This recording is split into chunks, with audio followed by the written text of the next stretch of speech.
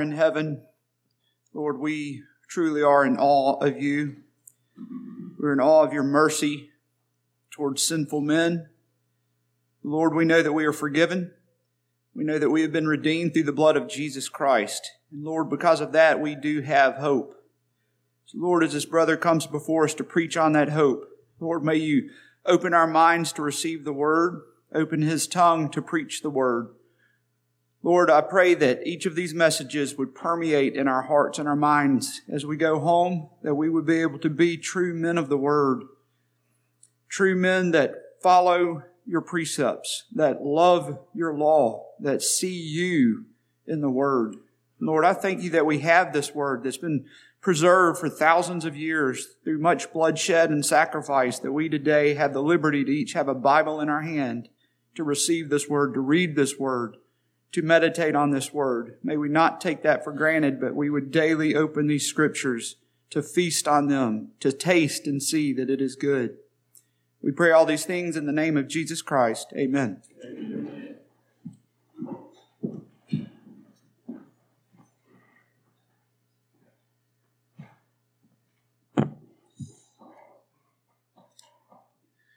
He just whispered in my ear, "Take as long as you want."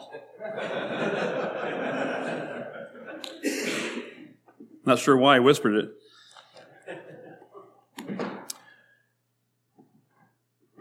Really am thankful to see your faces and to just preach to you from Psalm 119.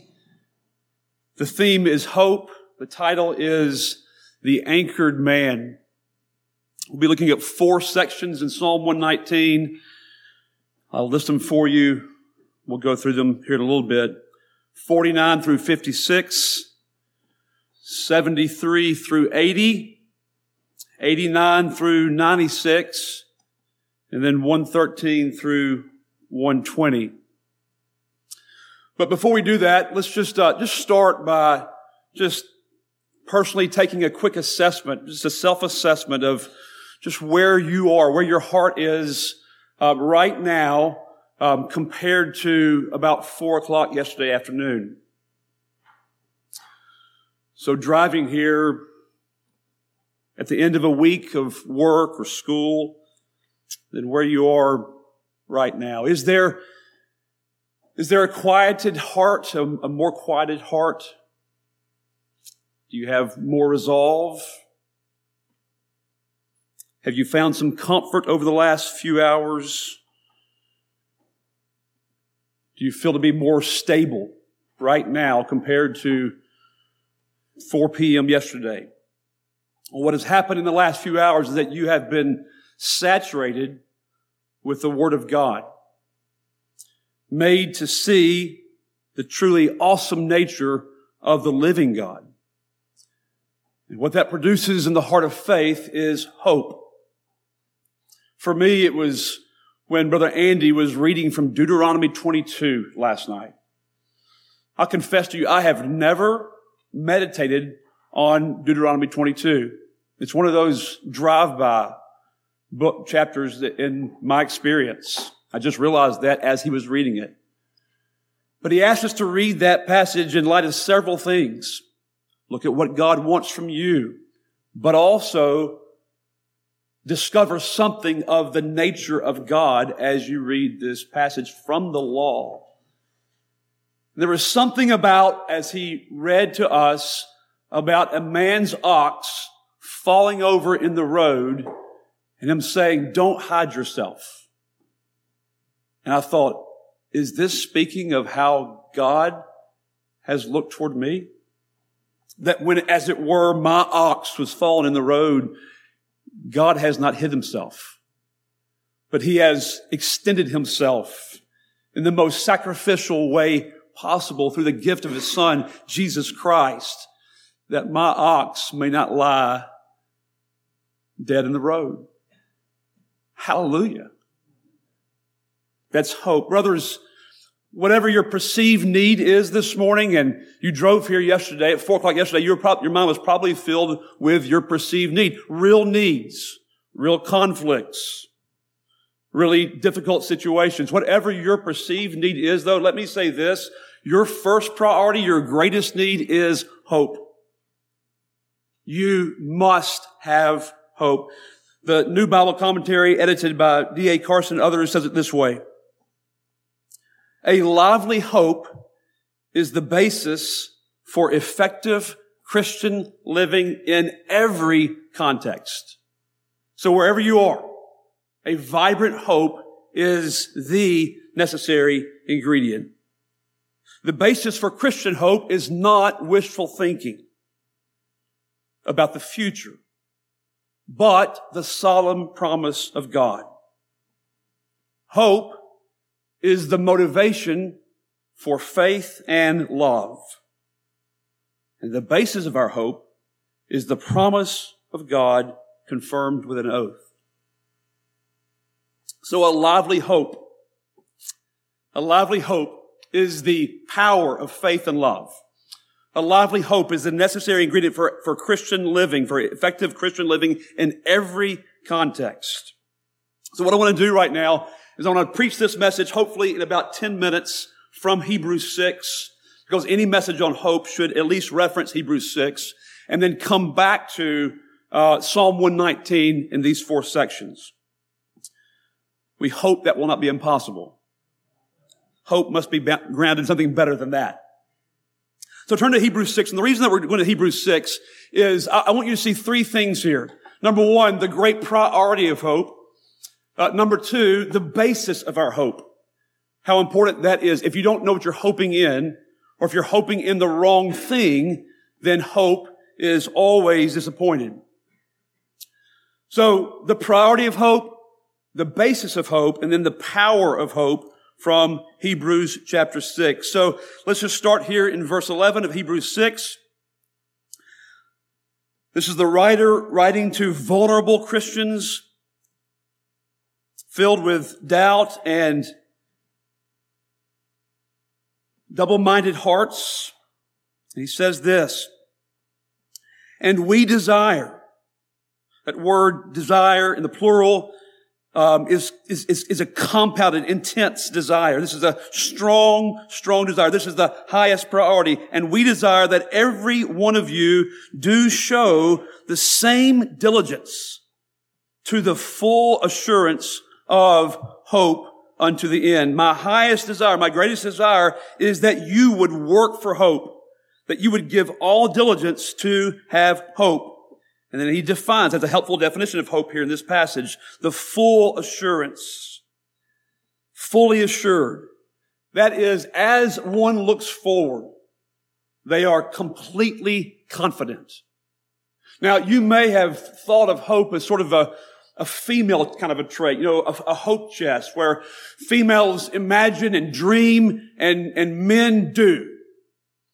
Brothers, hope is the manliest of traits. As it looks forward, it knows where it's going.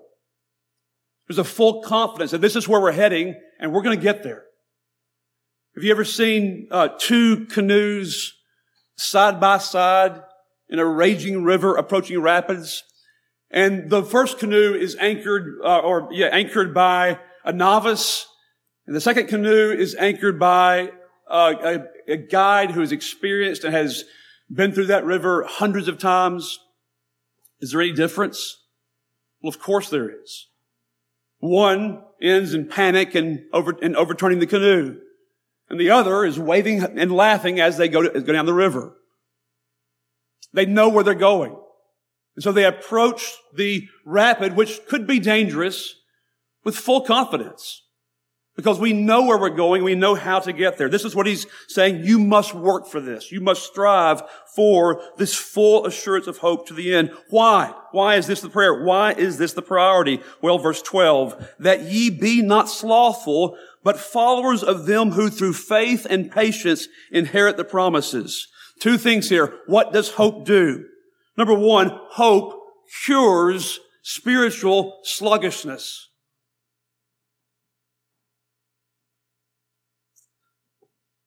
The loss of spiritual motivation is deadly.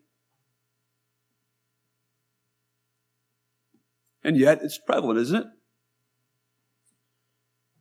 Past failures, present situations that we don't know how to navigate, a bleak future. I'll be 50 in a couple of weeks, and that means that my bucket list is getting smaller and smaller. What's next? I've already done it all. Sluggishness will kill you. And he says, hope will kill sluggishness. Secondly, he says, hope produces trusting endurance, trusting, determined endurance, who through faith and patience. So, trusting endurance. This is the running back on the 3-yard line who is held by a 300-pound defensive lineman. And yet his legs just continue churning because his eyes can see that right there, 3 yards in front of me, is the goal line.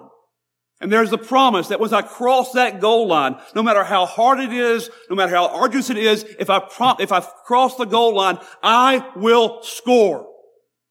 My team will win. And so the legs just keep churning, as unlikely as it is that a 150-pound running back can carry 300-pound men 3 more yards. He says, I can carry 3 more yards to obtain the promise. Verse 13 and 14 then turn from the priority of hope to the basis of our hope. Psalm 119 is about David's hope in the Word of God. And that is the basis of our hope. The basis of our hope is a promise made by God to Abraham. So the basis of our hope is in a promise made to Abraham, and it is in the trustworthy nature and character of the God who's making the promise. So you understand that? The promise, that the hope is in a word, a promise, and the hope is in the one who makes the promise. So a trustworthy promise maker and a sure promise. So as he comes here to talk about the basis of our hope, he brings Abraham and this promise that God made to Abraham into the story. So if you've read Hebrews 6, preachers love to preach from Hebrews 6. I hope you understand this. He doesn't bring Abraham into the story just as a random example of somebody who had a lot of hope and received a nice promise. So the point of this is not to say, be like Abraham, who had a great promise, and then he really believed in that promise, he hoped in that promise, and so try to be like him. That's a part of it. We should be like Abraham. But friend, this is not just a random example of a promise made. What he's saying here is that the hope, the promise that was made to Abraham is a promise made to you if you today are a believer in Jesus Christ. So Abraham's promise and your promise is one and the same. So the hope that is the anchor for every child of God, the hope that keeps you churning on the 3-yard line, is found in this promise that was made to Abraham. Okay? For when God made promise to Abraham, because he could swear by no greater, he swore by himself, saying, this is the promise, surely blessing I will bless thee, and multiplying I will multiply thee. So this is the promise that was made to Abraham years and years ago, back in Genesis chapter 12 through, really, it goes through 22 here. And this promise that was made and then repeated, really what you have from Genesis 12 to 22 is this, is you have God making this promise, and then in a very gracious way, repeating this promise again and again, and just expanding on the promise again and again and again. And then you also see this promise seem to be in jeopardy at many points through the story because of the weakness of the human flesh. Abraham was a man like you. Okay? So this promise is made to Abraham, and the New Testament sums up the promise here in Hebrews 6, and then in the Galatians 3, verse 8, and then in Romans 4. So let's just talk about the promise for a minute. Here's the promise. Hebrews 6, surely blessing I will bless thee. The repeat of the word blessing and the repeat of the word multiplying is just saying, this is real. This is real blessing, wonderful blessing, bountiful blessing, blessing that you cannot imagine. Well, Galatians 3 helps us understand the nature of this blessing even more, the nature of this promise. Galatians 3 says that God preached the gospel to Abraham, saying, "In thee shall all the nations of the earth be blessed."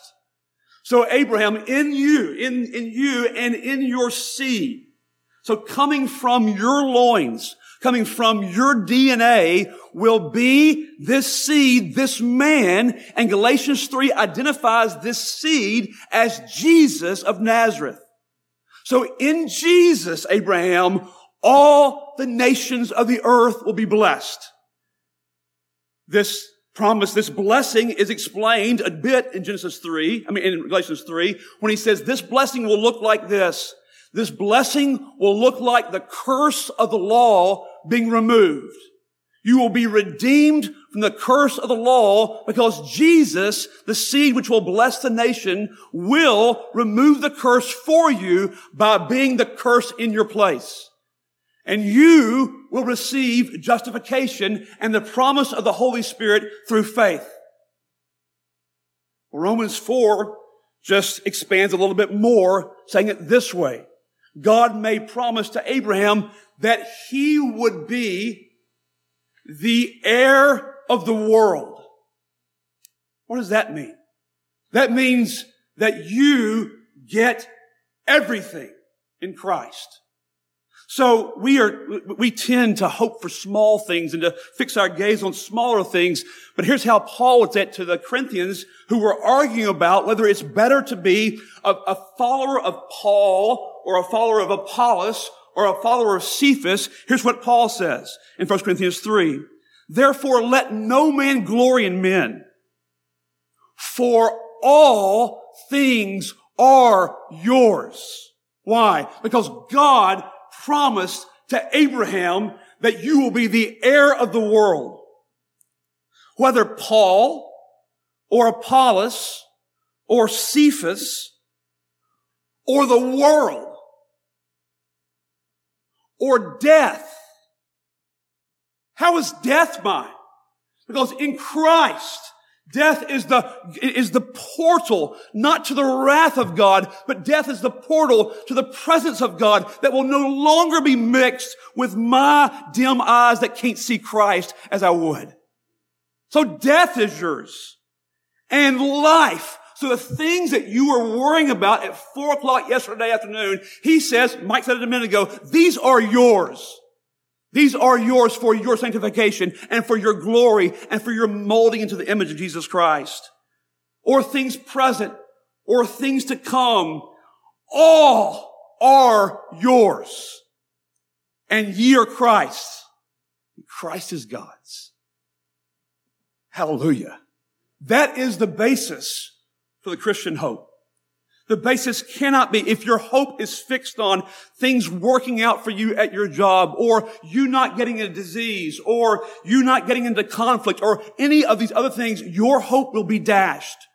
But this is greater. This is greater than all that you can imagine. All is yours through Christ. Now, he then moves to the power of hope. The power of hope in verse 15. And so, Abraham, after he had patiently endured, he obtained the promise. Now, it's very important to understand where the writer of Hebrews pulls in this story of Abraham. This episode in Abraham's life is pulled in not from Genesis 12 when he leaves Ur, but it's pulled in from Genesis 22. So he comes to Genesis 22, and in Genesis 22, what's happening is that Abraham's son Isaac is bound by a rope that Abraham had bound him with. Now, who is Isaac? Isaac is the embodiment of the promise that God had made. So this promise has been made and repeated from your loins. Well, does that mean Eliezer, my servant's loins? No, it means your loins. Does that mean through Hagar? No, it means through Sarah. So it's not Ishmael. But God, I'm 99 years old. And my wife's 90. There's some stuff that's past. No, from Sarah. And then Sarah conceives and Isaac is born. And now Isaac, the embodiment, not the fulfillment, but the embodiment of God's promise of the inheritance of the world, is bound on Moriah by Abraham's own hands. And Isaac lays vulnerable as Abraham has a knife. The point is pointed towards Isaac's chest.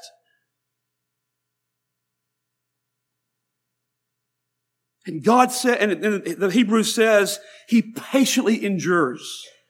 How does he do that? Here's the power of hope, friends. The power of hope is that what has been said, what has been promised, trumps everything that you're seeing. My son is bound. The knife's in my hands.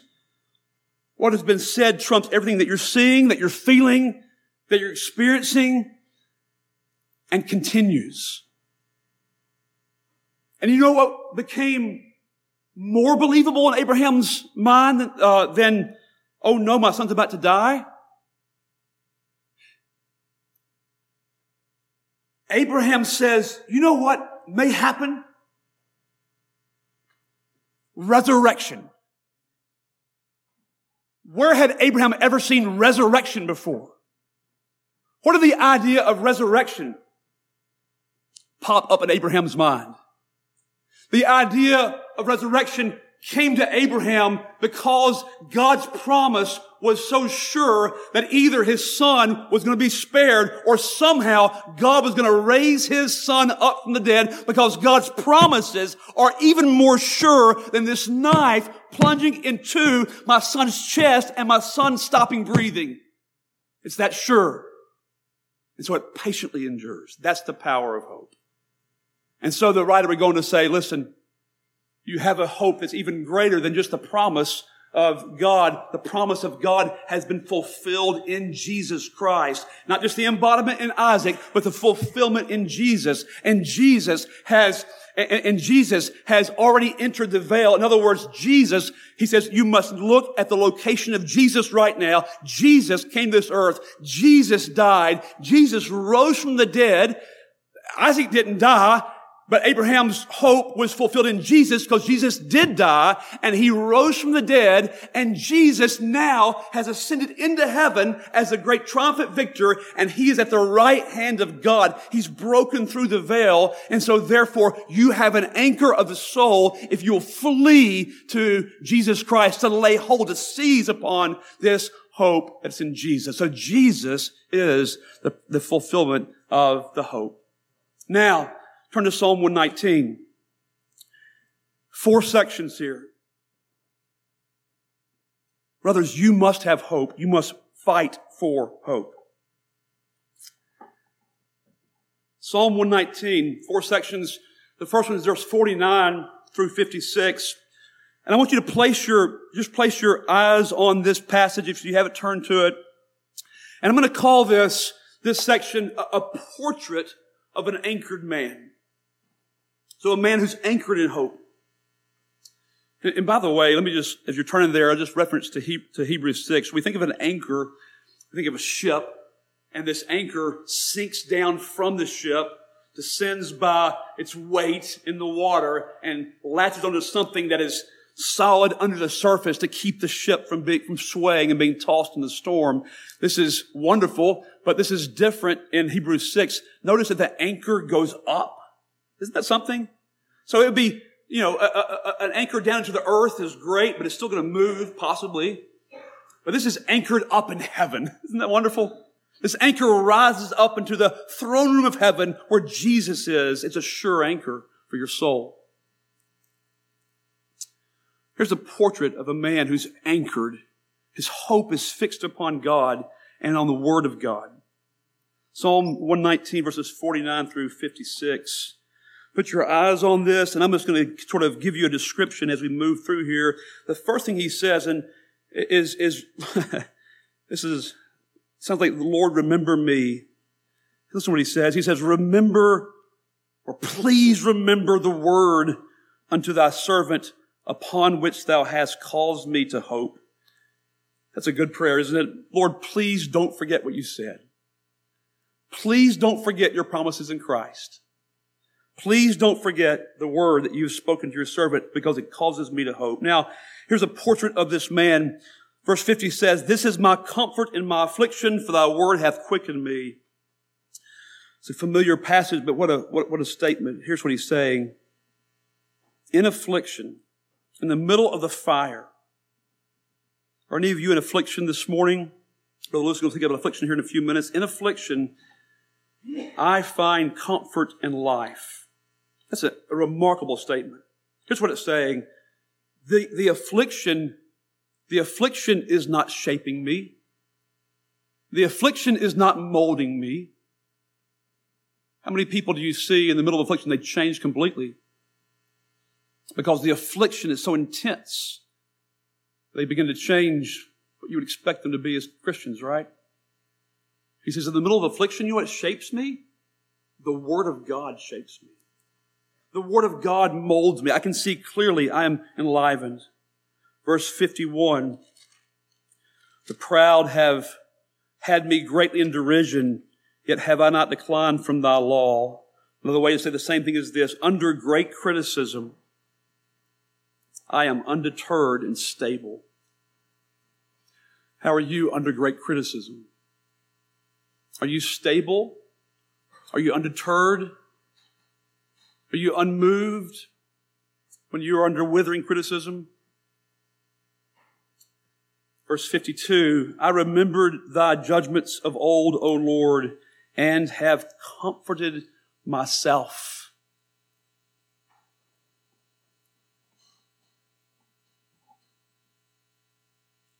I am able to control my emotions. I'm comforting myself because I'm fixed upon your word. Brothers, are you able to control your emotions? Brother Mike talked about that. This man who's anchored in hope is able to control his emotions because he's remembering the judgments of God. He's comforting himself. Horror hath taken hold upon me because of the wicked that forsake thy law. This sounds very different than where iniquity abounds, the love of many waxes cold. So we live in a culture, society, where many are forsaking the law of God. The law of God is an afterthought or is no thought at all in the thought of our culture. It has no power, it has no impact. But for this man, for David, he says, when I see the wicked forsake my law, I am offended. It's a horrible thing to me. Where are you, brothers? Are you anchored in hope? How is the culture? How are you responding to the culture? Are you being assimilated? Or are you anchored in hope? I love verse 54. Thy statutes have been my songs in the house of my pilgrimage. I am still able to find joy because I understand where I'm headed. I'm on a pilgrimage. I love that. I know where I'm going. Verse 55. I have remembered thy name, O Lord, in the night, and have kept thy law. Lord, I am striving for obedience in the night. The night season can be a hard season, can't it? We have a lady who just lost her son, and she just says the nights are really, really hard. The nighttime is a time where men, boys, if we're honest, it's the time of greatest temptation oftentimes, isn't it? For sexual sin, other sins. David's saying, but I'm anchored in hope. And so I'm fixed on keeping the law of God, even in the night. I'm remembering you, Lord, in the night. Then the last verse, sort of the bookend says, this I had, because I kept or I guarded thy precepts. So I'm anchoring my soul in the Word of God, and therefore I'm under great criticism, but I'm not deterred. I'm finding joy in the middle of this trial. I am able to see clearly in the middle of affliction. I am able to control my emotions. I am not moved by this worldly culture, but instead I'm offended by it. This I have because I'm guarding your word. It's an anchored man.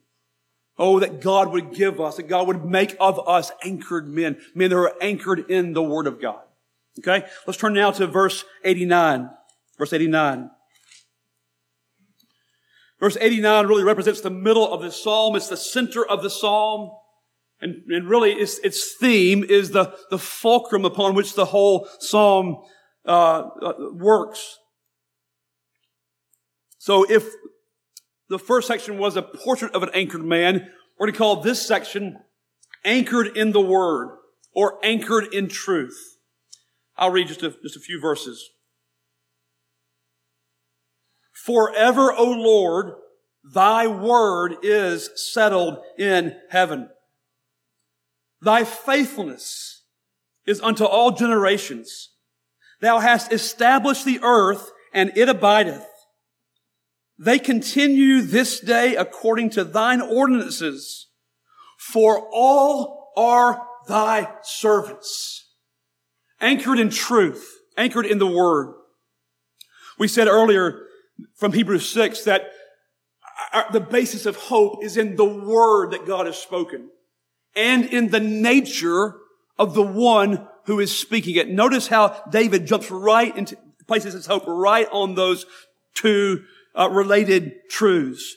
Forever, O Lord, thy word is settled in heaven. He is meditating on the eternal nature of God. This eternal nature of God will give rise to the permanence and the strength, the power of God's word. Because God is eternal, therefore his word will endure. So David is resting, he's meditating on the attributes of God. He starts by saying, forever, O Lord. The word Lord is in all caps. This is Yahweh. This is Jehovah, the self-revealed name of God. This is the name of God that when Moses, probably quaking in fear, is on the mount and he's been commissioned to this great task, he says, Lord, tell me, what should I tell the people? Who is it that has sent me? And God says, Moses, you tell them I am that I am. You tell them that I am hath sent thee. This is the Jehovah. This is Yahweh. This is the self-revealed name of God. This means that God, Yahweh, is the one unique, self-existent, independent being. So the question is, what gives rise to God? The answer is nothing outside of God gives rise to God. The question is, what makes God continue? And the answer is nothing outside of God contributes to his existence in any fashion. Nothing contributes to his sustainability. Therefore, he has no needs. He is fully and eternally satisfied in the Trinitarian relationship of Father and Word and Holy Spirit. So he has no need to be loved because he experiences perfect love in the Trinity. The prayer of John 17, I want them to see the glory that we had together before the world was. This expression of full satisfaction in the Trinity. He has no needs. He has no weakness. He has no fatal flaw. He is eternally the same. There is no declining source of power, no declining source of wisdom, no declining source of energy. He does not need reading glasses. He does not struggle to remember what he used to be able to recall very easily. He never has a need for a reset or for refreshment. All that he needs is self-contained within his being. Therefore, now listen, the word therefore is very, very important for you to adopt. It really means so what? So if God is this self-existent being, if God is this eternally the same, so what? What does that mean? This is meditation, brothers. Meditating is asking, this is God, what does that mean? This is how we anchor ourselves in the Word, is by contemplating the being of God as He has revealed Himself to us in His Word, and then following through with the rest of what that means. So here's what this means. Therefore, since He is a self-existent being, He is supreme over all creation. He is King. Forever, O Lord, Thy word is settled in heaven. He is supreme. He is King. He is the sovereign Lord over all. His word, that's His purposes, His desires, His promises, is fully settled. It's unmovable. It's unrelenting. It's under no jeopardy whatsoever. His decrees are eternally and fully settled. Listen to God in Isaiah 46. He's speaking to men like you and me. He says, remember this, God says, and show yourselves men. Bring it again to mind. Meditate on this. O ye transgressors, remember the former things of old, for I am God and there is none else. I am God and there is none like me, declaring the end from the beginning, and from ancient times the things that are not yet done, saying, my counsel shall stand. I will do all my pleasure. Only a sovereign king can say that and then back it up. Only an eternal, self-existent God can make such a declaration and then follow through on that. So David has a therefore to that. Therefore, in verse 91, David says, all are thy servants. It all belongs to you. It's all serving you. It's all fulfilling your purposes. Now, David brings in nature to this. So let's bring in nature for a minute. Nature displays that all are the servants of God. Psalm 148 says, stormy wind fulfilling His word. Brothers, nature's, this planet's continuance, its function, its harmony, even in a sin-cursed state, is because Yahweh is supreme and His word is forever settled in heaven. Seed time and harvest, summer and winter, shall continued by the word, the decree of Yahweh. But not just nature, David believed that his individual existence displayed that God was king. Acts 17, He giveth to all life and breath and all things. And He hath made of one blood all nations of men for to dwell on all the face of the earth. And He hath determined the times before appointed and the bounds of their habitation. He hath determined the times appointed for your life. He has determined the bounds of your habitation. In you, in Him we live, you live and move and have and go. He giveth to all life and breath and all things. Here's what this means individually. Who you are, your place in history. People love to say, well, I should have been born at a different time. Bah! It's the God of heaven has decreed for you to be born now and live now. Your place in history, the spot on the globe where you were born, your name, your parents, your grandparents, your neighbors, your childhood friends, your teachers, the people who were in your life who influenced you, your friends, your date of birth, your marriage, or not being married, the day of your death, your sicknesses, your successes, your intellect, your hardships, your failures, the message that He has overruled and the message that He has let you live in is all because Yahweh is king.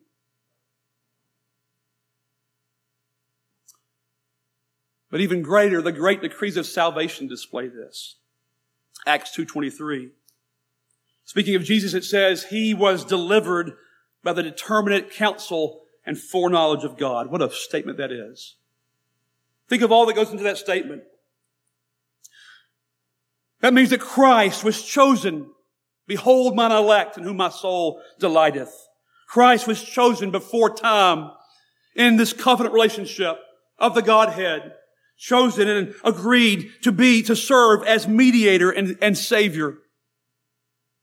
That you were chosen and given to Christ and placed into His keeping before the world began. That you were eternally sanctified or eternally set apart for His use, for His glory. You were chosen to one day appear holy and without blame before this august God in love. The prophets prophesied long ago of that which was decreed even longer ago, of the Messiah, that the Messiah, who would be Son of God and Son of Man, would come into history, incarnate at just the right time in history. A certain time, a time the prophets even could prophesy of the time of His coming. He would be born of a virgin, but He would come meek and lowly with no place to lay His head, taking on the meanest form of a servant. But from an early age, He would wow the masses with His wisdom and righteousness. He would be rejected by His own people and by the great religious leaders of the day. He would then be crucified, and He would die on a criminal's cross at the hands of Rome and the Jews, but they were His servants. Remember, He was delivered by the determinate counsel and foreknowledge of God.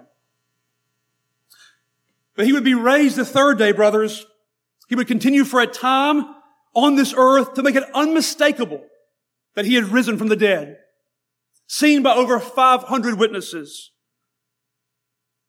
But then He would be received back into heaven, and that would be witnessed as well. Witnessed on earth as far as the eye could see Him rise, and witnessed in heaven as the greatest coronation ceremony that has ever occurred took place, as Christ was received into heaven, and the Father was pleased to place Him at His right hand in the highest place of royalty, the highest place of authority, the highest place of victory, and that He would from henceforth be waiting expectantly until all of His enemies would be made His footstool. That's where He is.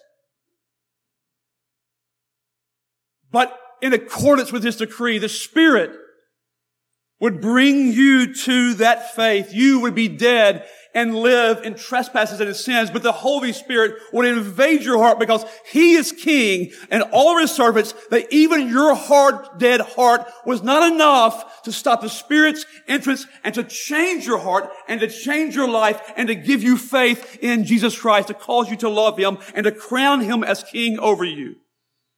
You would be made willing in the day of His power, according to Psalm 110, because His word is forever settled in heaven.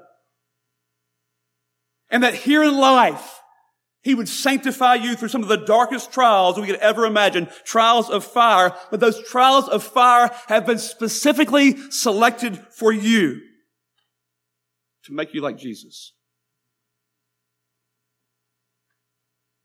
And when your time is finished, He would take you at the right time. And then one day He promised He would glorify your dead body, that it might be made like unto His glorious body, and you would reign with Him as a full joint heir, the heir of all things, the heir of the world, forever. This is all because Yahweh is King, and His word is forever settled in heaven. Therefore, as the songwriter says, we can say, no guilt in life, no fear in death. This is the power of Christ in me. From life's first cry to final breath, Jesus commands my destiny. No power of hell, no scheme of man can ever pluck me from His hand till He returns or calls me home. Here in the power of Christ I'll stand. Or as Paul said in Romans 8, for I am persuaded that neither death, nor life, nor angels, nor principalities, nor powers, nor things present, nor things to come, nor height, nor depth, nor anything else in creation shall be able to separate me from the love of God, which is in Christ Jesus our Lord. You see, hope is enlivened and empowered by its meditation on the Word. Brothers, this is doctrine. This is truth. And doctrine meditated on produces hope. Is there any power in what was just said? Is there any power to face the conflicts?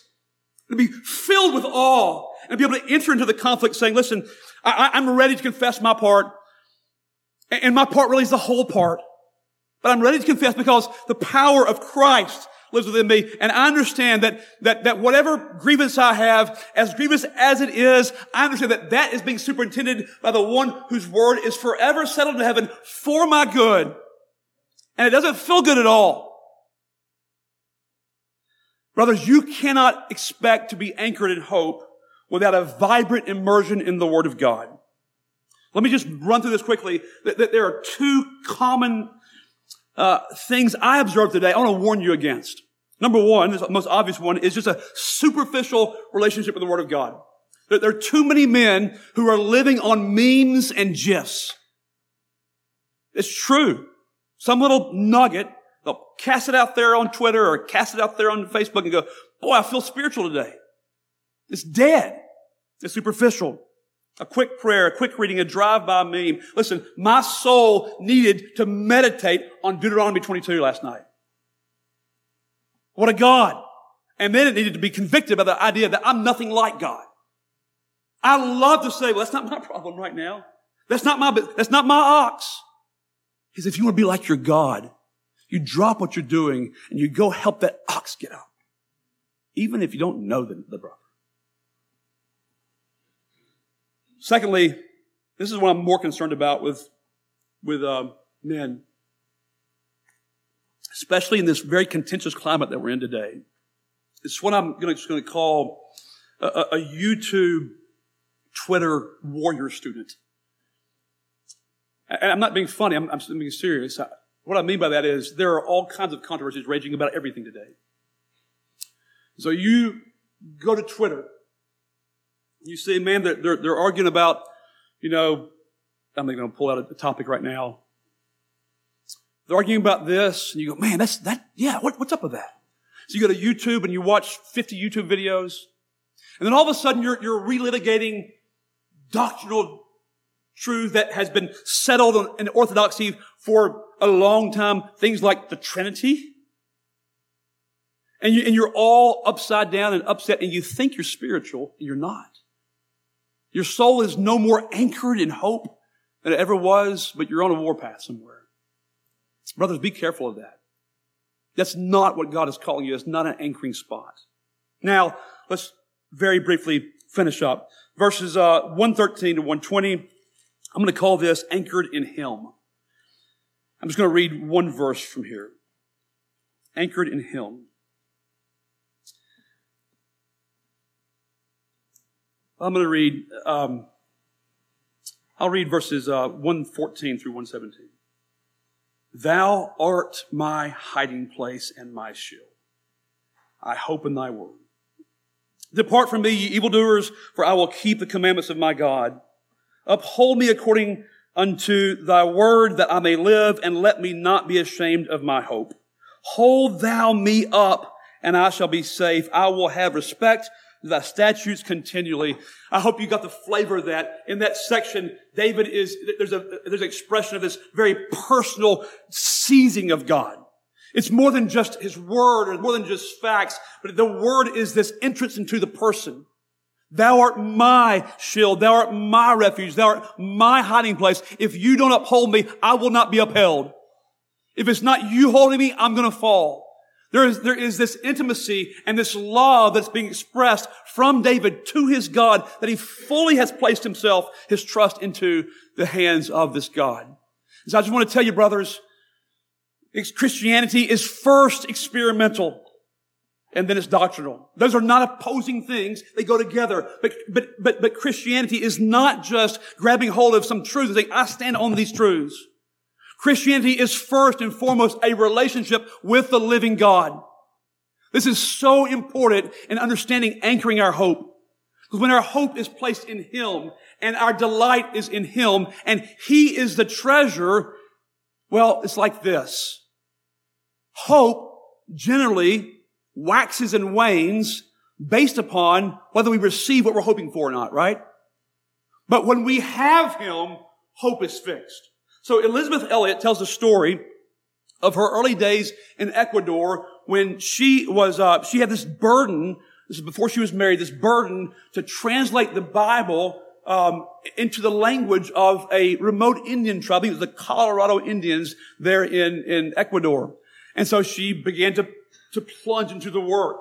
And she needed somebody who knew the language. And so she finally found this very faithful man who knew both Spanish, which she knew, and he knew the Indian language. So they worked on it for months. And then one day, this horrible news came. This man had been shot and killed in this sort of a ridiculous, sort of a thoughtless, useless killing. And she was devastated. And so she began to pray, Lord, send me somebody else. So the Lord sent her somebody else. This guy was a drunk. I think he was sober for about an hour a day. So for that hour a day, they plunged into the translation. So for months and months and months, she worked on, the syntax and the linguistics and all these things that I don't even know what I'm talking about, but she worked on it. And she built up this big volume, boxes and boxes filled with papers. And finally, she came to the point where she said, we have enough. And she's going to send it off to a bigger city where people could work with it and then figure it out and translate the Bible into the Colorado language. What a blessing that would be. Brother Titus just prayed, thank you for your word. The word of God reveals God. The word of God is good. God's word needs to go to all the nations. So she boxes it up. She puts it on this wagon or whatever it was, courier wagon, heading back to the main city. And on the trip to the main city, the wagon was hijacked by robbers. Do you think they were interested in linguistic papers for the Colorado Indians?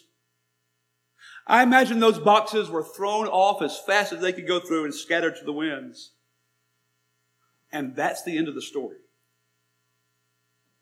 There's no sweet thing about, but some angel Christians fell from the sky.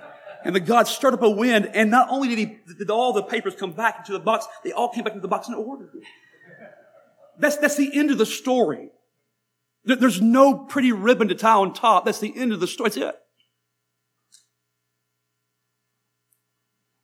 So the question she had to face, what she had to face is, Christ, are you enough? When all my hopes are dashed and nothing is working out the way that I want to work out, are you enough? Hope is anchored in the word, the promise, and in the trustworthiness of the one who makes the promise. You see, the one who made the promise said, I will lose nothing. I will not lose one person whom I have given my son to care for, and I will raise him up the last day. Now, I can't figure out all that. It would have been a wonderful thing for the Indians to receive the Bible. It would have been a wonderful thing for this lady in our church, for her son not to die, or for your wife not to get sick, or for you not to have this great conflict. It'd be wonderful things if that were the case, but God is more trustworthy.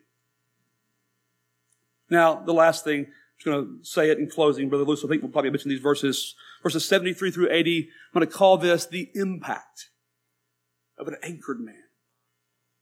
Oh, brothers, I can tell you from the beginning of this conference, 10 years ago, what the hope was. The hope was not we just have a good time together. That was the hope.